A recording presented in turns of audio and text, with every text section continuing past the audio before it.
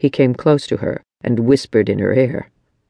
"I just think you are a very beautiful woman," he said. Before she could react, Richard pushed Baker against her desk, pinning her to it by holding down her arms and pushing his weight against her. He brought his face close to hers. "Aren't you tired of being the boss?" he asked.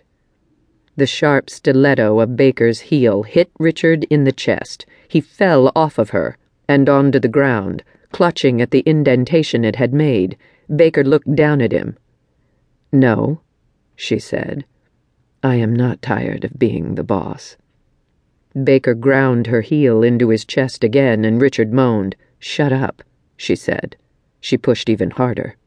"Don't you ever touch me again or lay a finger on any of my employees." Baker paused for a moment, looking at Richard. His hands were under her shoe, trying to stop her from grinding into his chest. His white dress shirt was stained with dirt.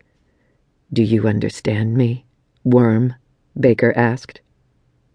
"I have a proposition for you," she said. "Become my pet."